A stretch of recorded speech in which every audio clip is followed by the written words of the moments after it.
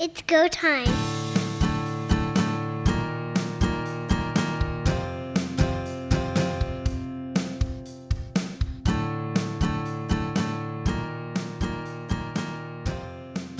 Big changes in the Canadian Football League as of today, our date of recording, August the 15th. We've got to get to it.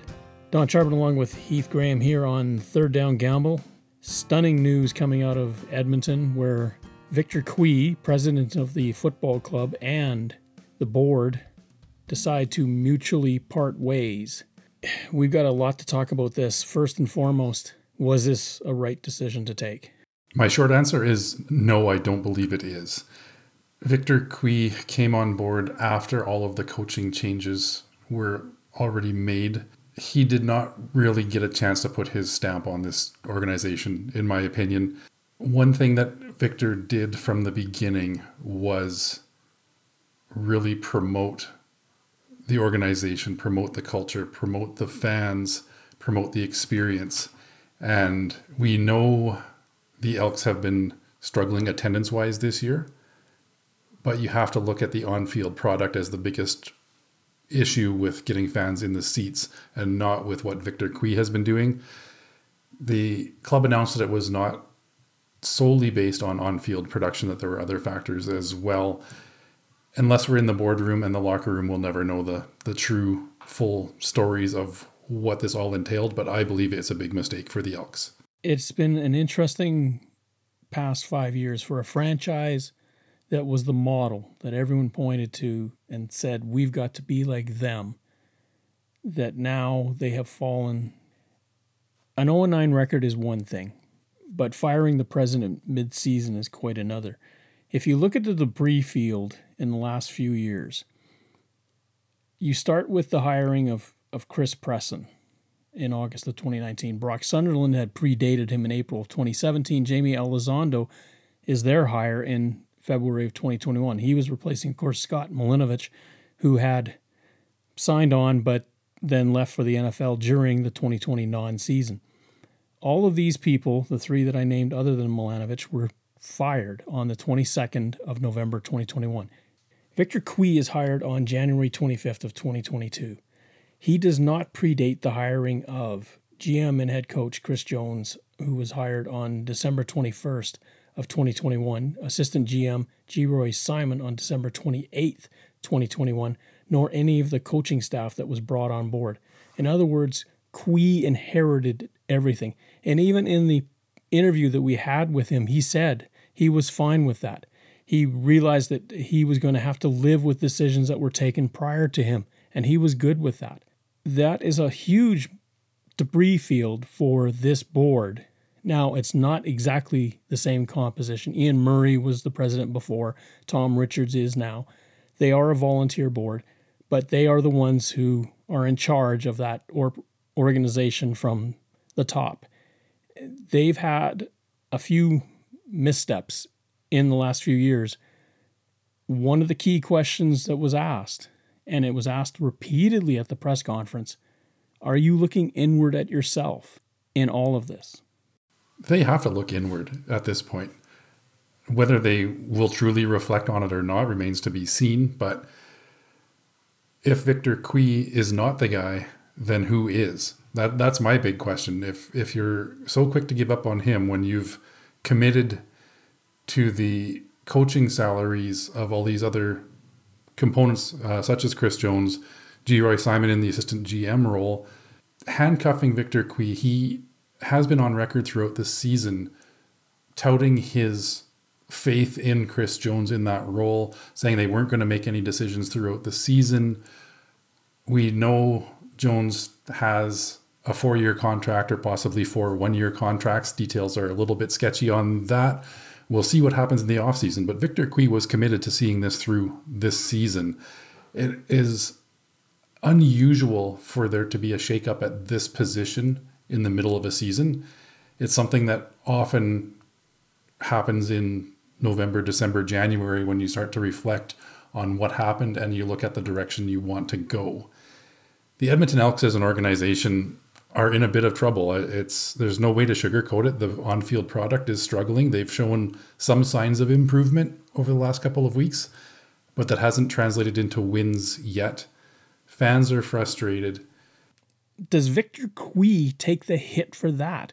Victor Cui, we know, is kind of a macro thinker. He built a company from nothing into a $1 billion enterprise. He knows how to run a business. Was there sort of a macro fight going on where he saw that the team had to go one way and the board maybe did not? That's a great point. The governance of a board can really affect how somebody operates in that role, whether it be a director, a president, whatever the title is.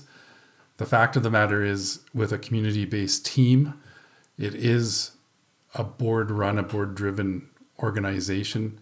They are ultimately the decision makers. They put a president in place in Victor Cui who they believed would do the job.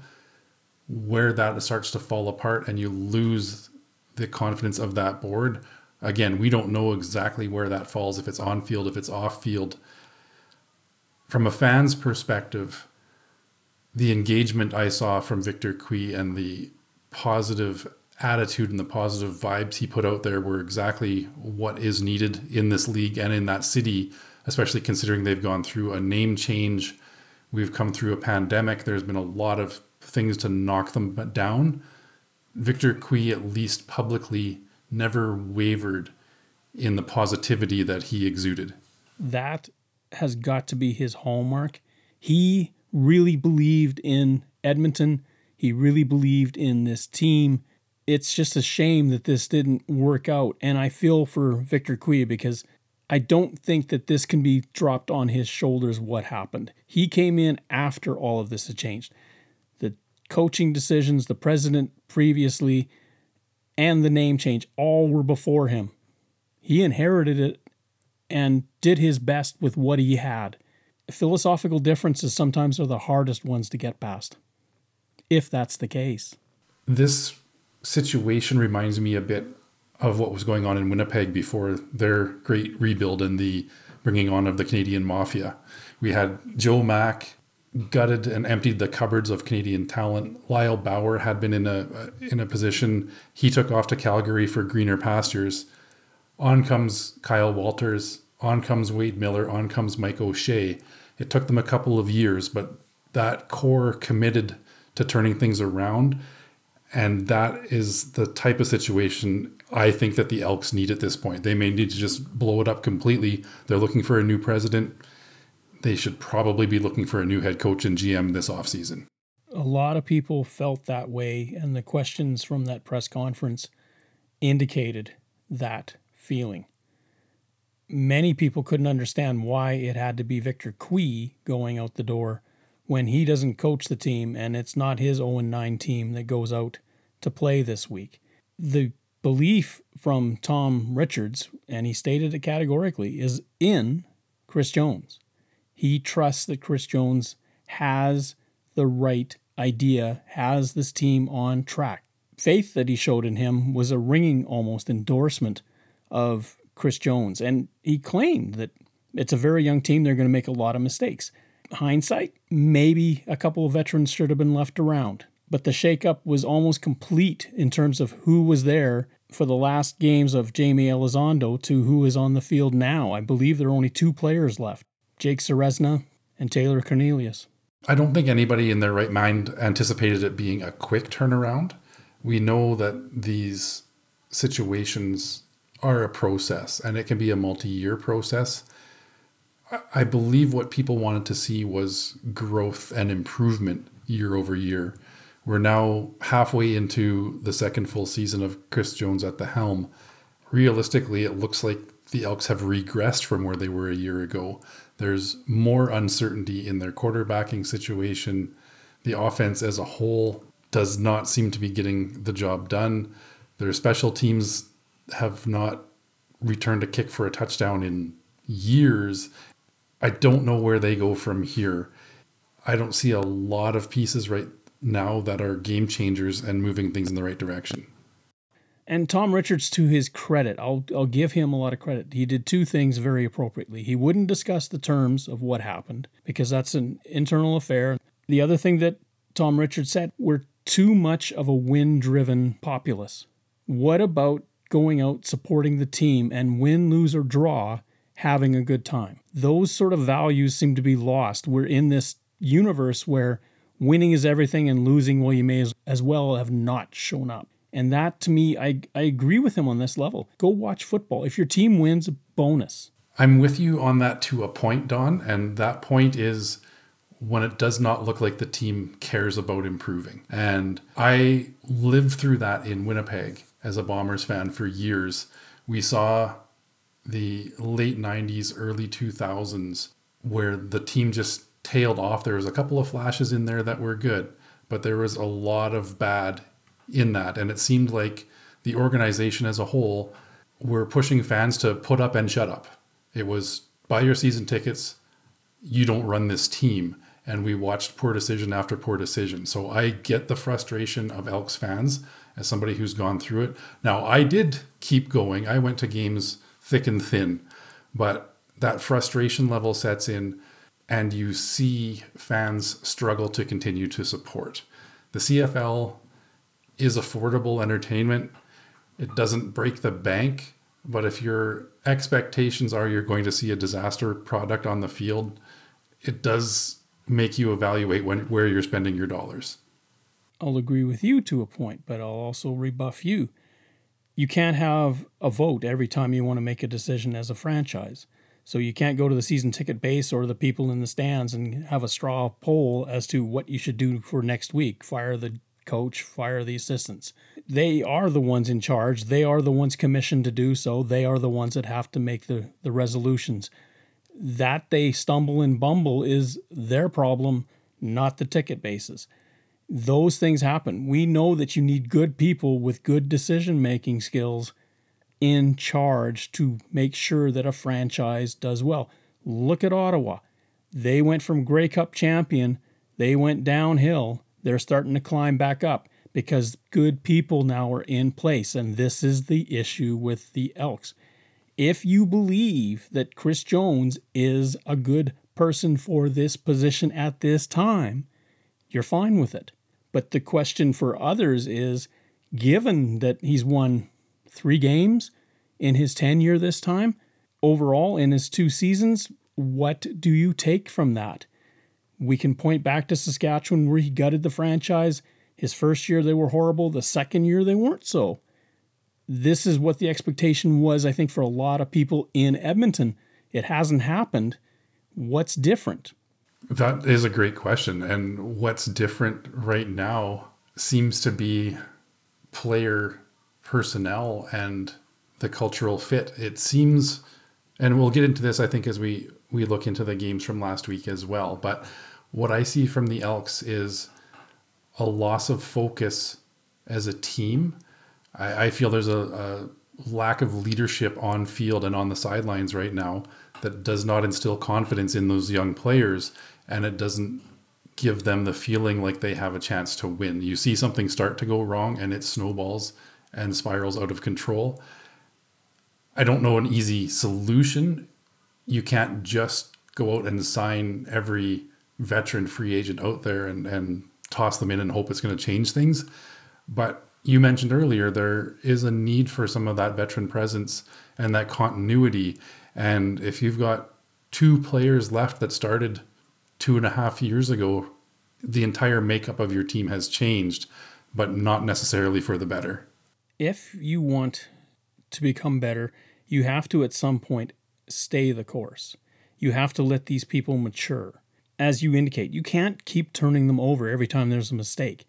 You learn through mistakes. CJ Sims, I'm sure, has learned that anytime a ball is near the end zone on a kickoff, he is getting it out of there because of the consequence that he learned. Granted, it cost him a football game, but this is the thing. In this losing streak, the Elks several times have come close to winning. An interception that went for a score twice beat them in this streak. Of course, the single point in Regina beat them in this streak. They are close. Second down. You brought out that the Elks have gone to an 0-9 start, but let's look back to that last game where they went out 22-0 against the Winnipeg Blue Bombers. There are 3 things that I think come from that football game. Number 1 is that Edmonton has not had a lead like that any time during this losing streak. Number two, there was a play in the game that left Zach Collaros out of the game after it. And number three, is there a quarterback in the making in Winnipeg? So let's unpack number one. 22-0, the Bombers come all the way back. Now, 22-0 was in the first half. It's not a fourth quarter flub. It's in the first half. So Winnipeg has time to figure out what's going on and try to right the course that they're going forward with. For Edmonton, I kind of look at this as a positive, and you may think, well, what are you, nuts? But just think of it this way. They hadn't had a lead like that. You got to learn to win with a lead like that. Other teams have blown leads like that. Winnipeg, for one, against Ottawa this year. Those things are sometimes the hardest thing to keep, especially when you get out early. Teams that get out to leads usually signify to me that that's a team on the verge. It was really a dream start for the Edmonton Elks. This was the kind of thing that they have wanted to see happen for many weeks and many games now. The opening play resulted in a 65-yard rushing touchdown. I think the Bombers got caught a little bit on that, anticipating Trey Ford was going to be using his legs to make things happen. They were drawn towards him, where he hands the ball off and it goes all the way down the field for a touchdown. So great play calling to start for the Elks. The next drive, they do string some plays together to score a touchdown. Winnipeg struggled to get the ball moving. And then on the third score for the Elks, Zach Collaros gets knocked out of the game. It's an interception return for a touchdown, putting them up 22-0. A great start. But you have to hang on to that lead. And one thing the Bombers have shown us over the last few seasons is their ability to stay calm when facing adversity. Throwing away the one game against the BC Lions this year, which was a complete dismantling, the Bombers never seem to panic when they are trailing. They have confidence in themselves and in their abilities, and they showed it this week, including having their backup quarterback in, that they just continued to chip away, continued to believe, and then ended up winning by 2 scores. So let's get back to that interception, the 23-yard score by Lucas Purifoy. Zach Collaros is under pressure. He rolls out of it, moves forward, but is stumbling. And as he falls to the ground, he pulls what I would call a Cornelius, and he flips the ball forward. That's where Purifoy happens to be standing, and he goes to score. But on the play, Coney Ely hits Collaros while he's on the ground. That is challenged by Mike O'Shea. Booth reviews, and this is Al Bradbury, who has, I would say, a reputation of letting things be. He says, leave it stand. Agree or disagree? Disagree. Not necessarily a strongly disagree, but you look at, I don't believe Coney Ely had ill intent. I don't believe it was a malicious hit with intent to injure, anything like that. But it was late when you look at the situation and you ask yourself, did the defensive player have a chance to alter his path or the severity of the hit? It certainly looks like Coney Ely had that. We talked about it last week with Adam Bighill's hit on Dane Evans and the ability to soften the blow. There was an opportunity here to soften the blow. Ely, to me, wasn't intending to injure, but he was also not going to avoid contact. And he left his hip and his thigh raking across the head of Collaros while he lay on the ground. That may have been a function of his size. Ultimately, I kind of felt that Ely didn't even have to dive toward him because the guy was already on the ground. Where was he going to go? And that, to me, is where the booth got it wrong. And I had to agree with the commentary from Mike O'Shea at halftime. I thought we were supposed to rule out of the game these types of hits on defenseless players. And this is something you and I talked about last week. Now we've got another quarterback that's out, and the numbers keep swelling as to how many new starters we're having to have in the Canadian Football League. The penalty, if assessed on Ely, doesn't change anything other than the scoring play because Zach Collaros is still hurt. But this is the point that we were trying to get at. I hope that people understood. is that you've got to stop this to begin with. He shouldn't even have the mindset that with Collaros laying there, he can dive on him. I agree. And if you look at the BC Calgary game, Keon Hatcher got hit similarly by Aaron Crawford of the Calgary Stampeders. He's not a quarterback. He wasn't throwing the ball, but he was I thought it was Micah Alway on the ground and reaching for first down yardage when Crawford comes in and hits. It looked very, very similar if you put those two plays side by side. Crawford was flagged for unnecessary roughness on the play. Is that Crawford or Micah Alway? If nothing else, that should have been a similar situation. The point of this is to get people to slow down a little bit when a person's on the ground or defenseless. At what point do we look at this and say, that guy's got to keep his career and feed his family as well? This is this win culture that I'm talking about earlier. You do it at all costs. Well, maybe not. Maybe you could pull back. And I know there's excitement and adrenaline and enthusiasm for what's going on. I understand that people are people and mistakes will happen. Timing could be off. Angle could be off. If you legislate against it, like the Quebec Major Junior Hockey League has legislated against fighting, you're going to see the instances drop. Because if there's consequence, regardless of how you do it, people are going to get that stuck in their heads that I can't do it. Essentially what we all want as fans, we want to see the stars protected. We don't want to see physicality taken completely out of a game. The league has done a pretty good job of protecting defenseless receivers when a defensive back has a chance to lay somebody out. They're looking at taking some of those hard-hitting plays out. You can still be physical, but the blindside shots to the ribs and those sorts of things that are going to cause injury are not a part of the game. Roughing the passer, sometimes they're too soft. There's almost incidental contact to the quarterback's head by the arm of a defensive player running by, and it's given a roughing the passer flag. If you're going to call those types of plays, but not this one, I don't think it's in the best interest of protecting the players. It does give you a mixed signal, and it comes down to this definition of quarterback in the pocket versus runner, and I hate those disparate opinions about how people can be treated. To me, if you're wearing the quarterback jersey and you're behind center, I don't care where you go on the field, you're still the quarterback. We're trying to keep quarterbacks in play. Right now, 19 different quarterbacks have started for the CFL in 2023. In 2017, 19 started the entire season.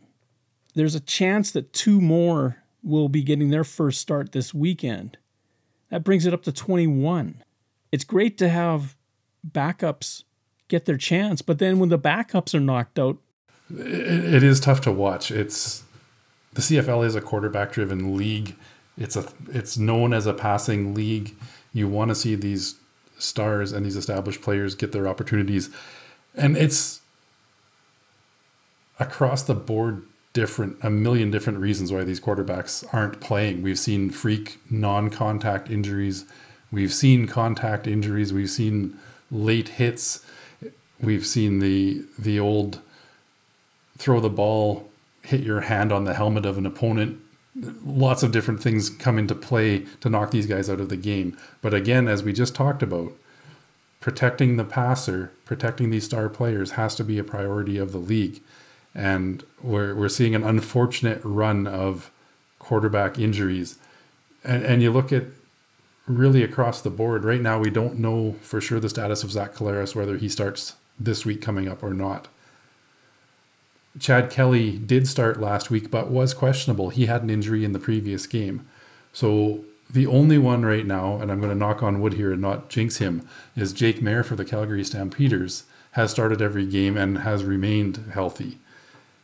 Every other team right now has had to put a second string quarterback at the least in for significant playing time so far. Drew Brown did come in for Zach Collaros in that game, and Drew Brown had a career night. 17 of 24 for 307 yards and 4 touchdowns passing. Immediately, Twitter or X or whatever you know it as, went crazy because they've got to trade Zach Collaros, get that capital to be used on extending free agents and maybe shoring up the defense, the offense, or wherever. People were going off. We've got a new quarterback. Sign him up and move on from Collaros. And I was stunned to read this. I don't understand that at all. I mean, you look at the record the Bombers have had since Zach Collaros took over as the number one quarterback. I don't know the exact number, but it's something like 30 some wins to 5 losses in games in which he started, not counting playoffs. And they've had playoff success as well. They've had 1 playoff loss since he's taken over. Drew Brown really impressed me in this one. I hadn't been sold on him as a potential starting quarterback prior to this. We haven't seen a lot of him, but he has had a start here and there. He's had some meaningful time. This was the best he has looked. He was calm. He took control of the offense. He threw the deep ball when he had to. It was an all-around great game for Drew Brown. He's only signed through this season. The Bombers do have Zach Collaros on a 3-year contract right now, so it will be a player to watch this offseason to see if there's interest from other teams in Drew Brown as a opportunity for him to fight for a starting job. My question is he another Nick Arbuckle? Bo Levi Mitchell goes down, Nick Arbuckle has to come in, plays very well, wins the first game in a comeback fashion against the BC Lions, goes 4-3 overall. People are thinking, well, we can go away from Mitchell and Arbuckle's our man. Well, look at Arbuckle's career since then. I'm not saying that Drew Brown is Arbuckle, but that exists as a possibility that his career arc could be similar. We just don't know until... I've often said a game can make you money. A season can make you money, but it doesn't make you a career. You've got to be there for the long haul. And similar to Nick Arbuckle in Calgary, Drew Brown is coming into a very successful and established team. This offense has weapons left, right, and behind him in Brady Oliveira as the running back. There's no need to panic when he comes into the game. It's more impressive in a way when you get somebody like Dustin Crum that comes in to a team that doesn't have all of those weapons and he leads them to a victory. It says a lot more about that individual player. Now, Drew Brown could prove himself to be a very capable quarterback. The future is bright for him right now.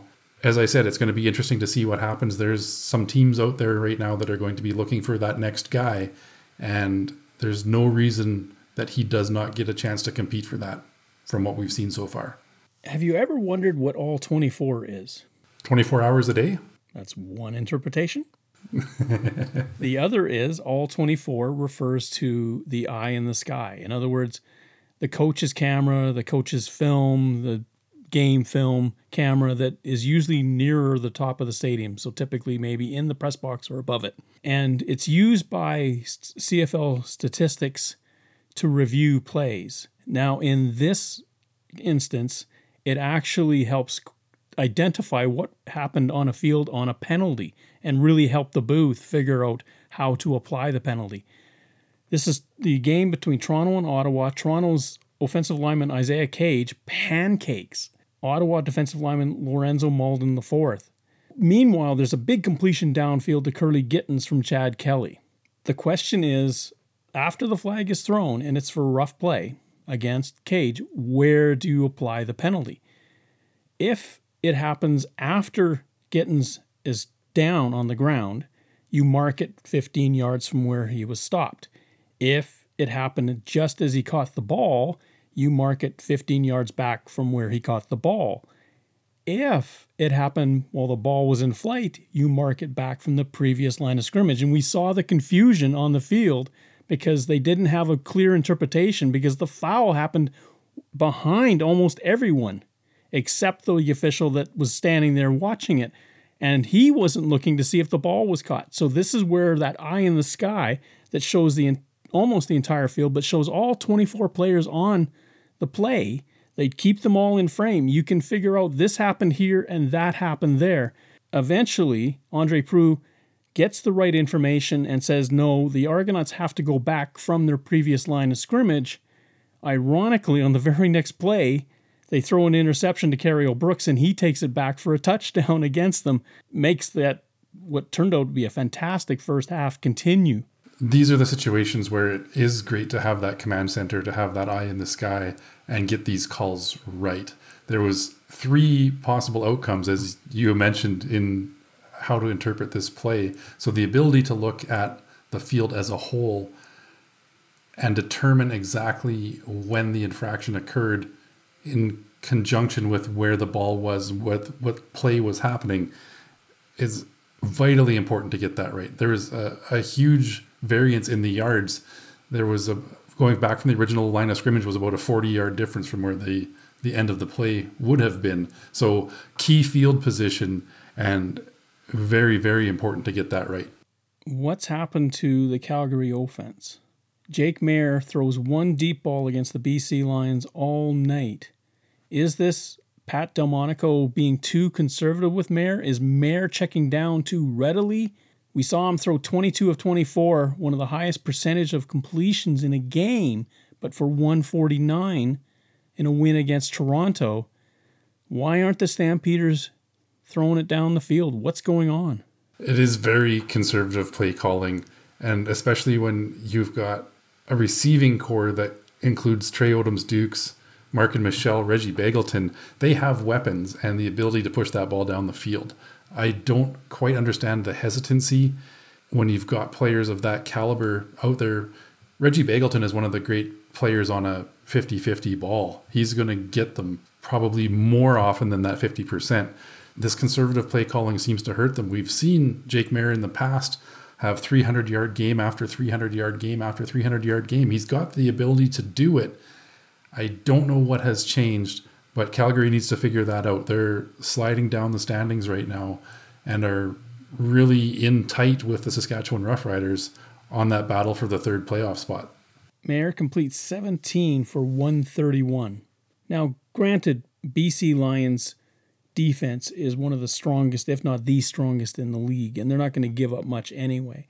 But when you're only completing 17 balls for 131 yards, and that's not even 8 yards of completion, that's not doing it. You see the teams that win. Let's look at Vernon Adams Jr., 23 completions for 322. They're more than 10 yards of completion. Chad Kelly against Ottawa, I think he was close to 20 yards of completion in that game. Those are the teams that are winning because they're pushing the ball down the field.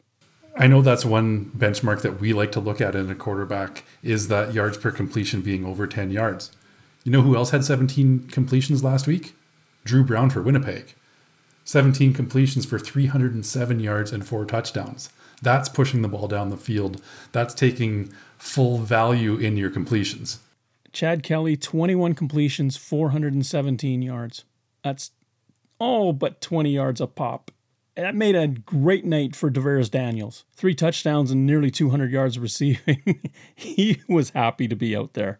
That BC Lions defense sure seems to be back to where we expected them to be, and showing the push and the skill that they had shown earlier on this season in shutting down Calgary. Now, whether that was Jake Maier being off or whether the BC Lions defense was really on their game, perhaps a little bit of both, but that's the BC Lions defense that we've seen really start the season off with some record numbers.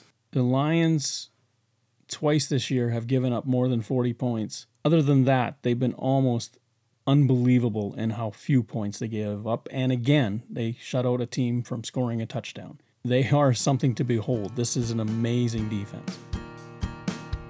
3rd down. Week 11 coming our way, and we look at the opening game of the weekend in Hamilton with the Edmonton Elks in Hamilton to take on the Tiger Cats. Tiger Cats coming off a bye. Last time out, they played the Ottawa Redblacks and defeated them. Now the Ticats have to play the Elks, who they lost to last year in Hamilton, but beat in Edmonton. Ticats are 5.5-point favorites going into this game. What is the impact of Scott Milanovich now that he's the offensive coordinator in Hamilton? Is that enough to change attitudes in Hamilton, given he's been there in that position for, just over a week? Is Taylor Powell giving that kind of confidence to that team? I don't believe so. I made a vow that I would not pick Edmonton to win at home until they do win at home. Doesn't say anything about them on the road. I don't think that the Elks are going to go 0-18 this season. They did show some flashes and a great start at home last week against Winnipeg. Trey Ford is going to get his second consecutive start with this offense, and I like their chances. I think he's got more upside right now than Powell, and I'm going to pick the Elks in the upset in Hamilton. Trey Ford was there last time they beat the Ticats. Here's a little tidbit to think about as we go for the next 3 to 4 weeks through this season. Edmonton goes to Hamilton on Thursday. Their next game is 10 days later against Ottawa. Then they've got a back-to-backer against Calgary in the typical Labor Day rematch set. And then they play Saskatchewan. Trey Ford is going to be their quarterback, and he finds a way to win. The Elks could win 4 of these 5 and suddenly are in the conversation for the race for third place in the West. Compare that to the Rough Riders schedule over that same time period. They're going to host the Lions. They're going to host the Bombers. They're going to be in Winnipeg. Then they play the Elks. Stampeders host Winnipeg, go to Toronto, back-to-back with Edmonton, play Montreal. You can see where Edmonton, if they can win in Hamilton, can put some wins together and look out. They could be in the conversation because you kind of think that Saskatchewan is going backwards given the injury situation at quarterback. That's one of the great things with the CFL is how quickly a season can turn around. And we saw Saskatchewan kind of go the other way last year. They got off to a great start, and then the schedule caught up to them, and it was a matter of where can they possibly eke out another win or two, and they couldn't. It was a downward spiral in the second half of the season for the Riders and caused them to miss the playoffs. I don't believe I'm as confident that the Elks are going to win 4 of these next 5. I certainly expect them to get rid of that goose egg in the win column. 2 or 3 wins is going to show some positive direction. Now, if they go off and get to that 4-win mark, absolutely, then you need to start looking at the playoff race, and those bottom 3 teams, depending on what happens with Calgary and with the Riders, can get a lot more interesting. Speaking of the Stampeders hosting the Blue Bombers, Winnipeg goes into Calgary as 6.5-point favorites. Drew Brown is likely the starter for the Winnipeg Blue Bombers. Does that change anything for the Blue Bombers in terms of confidence in that offense? We know what he did in Edmonton, but the Stampeders defense is a little bit different. It is. You've got Cam Judge in that middle linebacker position, can be a difference maker in the game. And if you're not paying attention to what he's doing, he's either going to sack the quarterback or he's going to get an interception. He's a very athletic linebacker, can make things happen.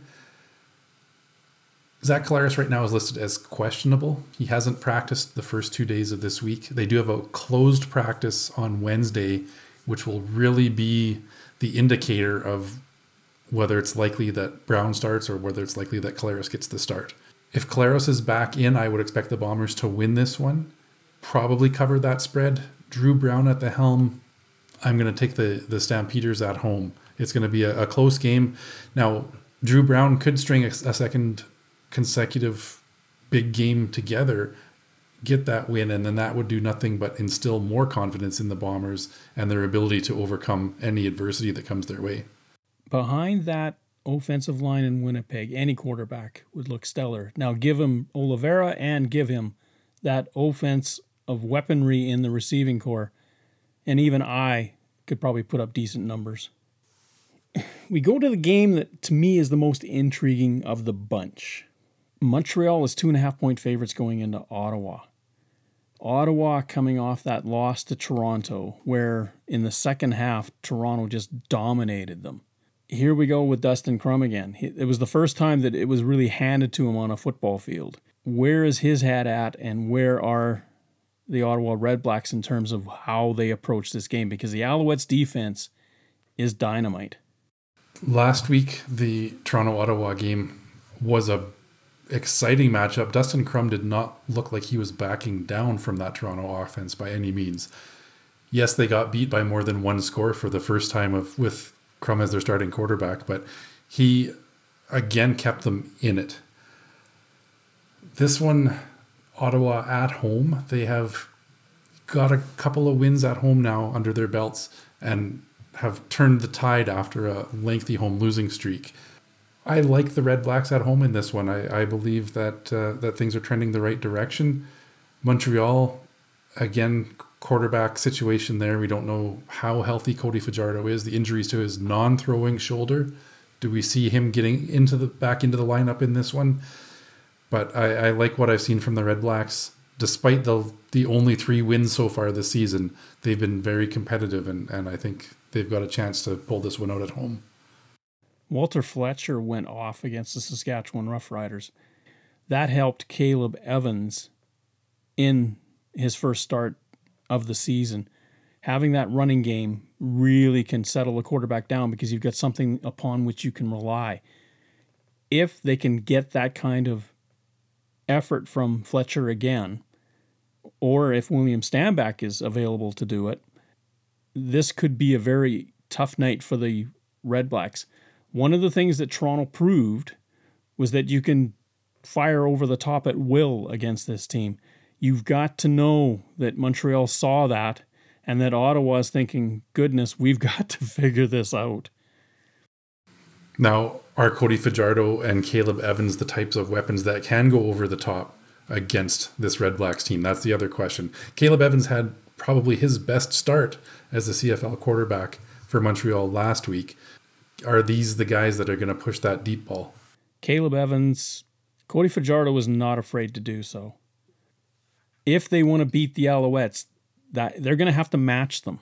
This could be a track meet. Even though these defenses are great, I do think that there's going to be a lot of scoring in this football game. As I've said before, Ottawa is must-watch TV. Wherever they go, be sure to watch because they are fun, and this could be the best game of the weekend.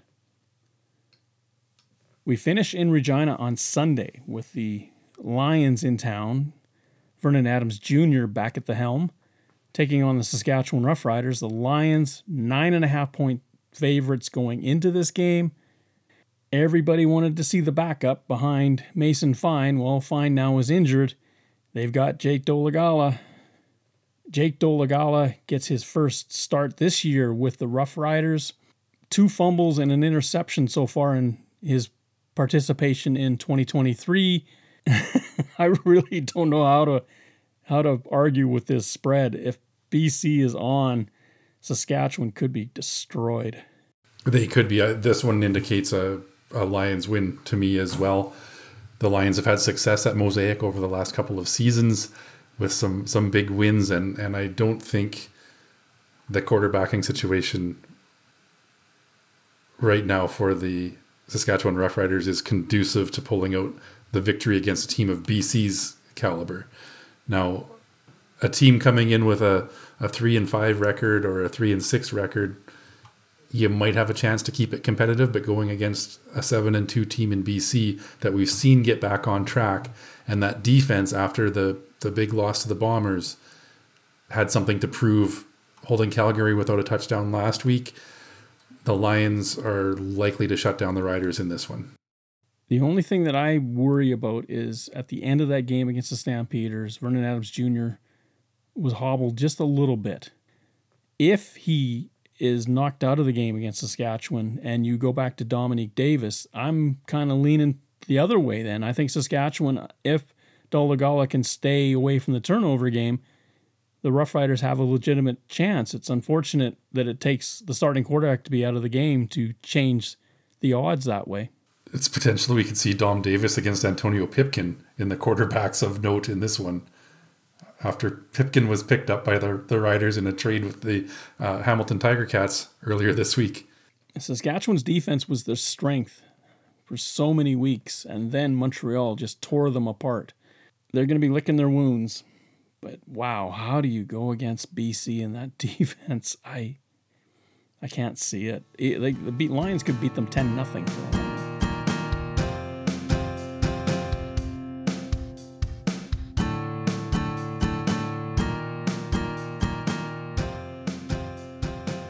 Thank you for listening to our show.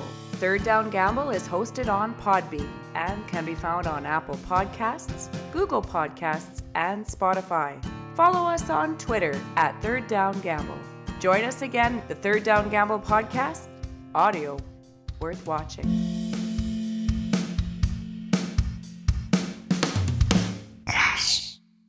Third Down Gamble uses the expert resources provided by Canadian Football League player and game statistics for analytics, game notes, and statistics, and 3downnation.com for news, insight, and in-depth analysis.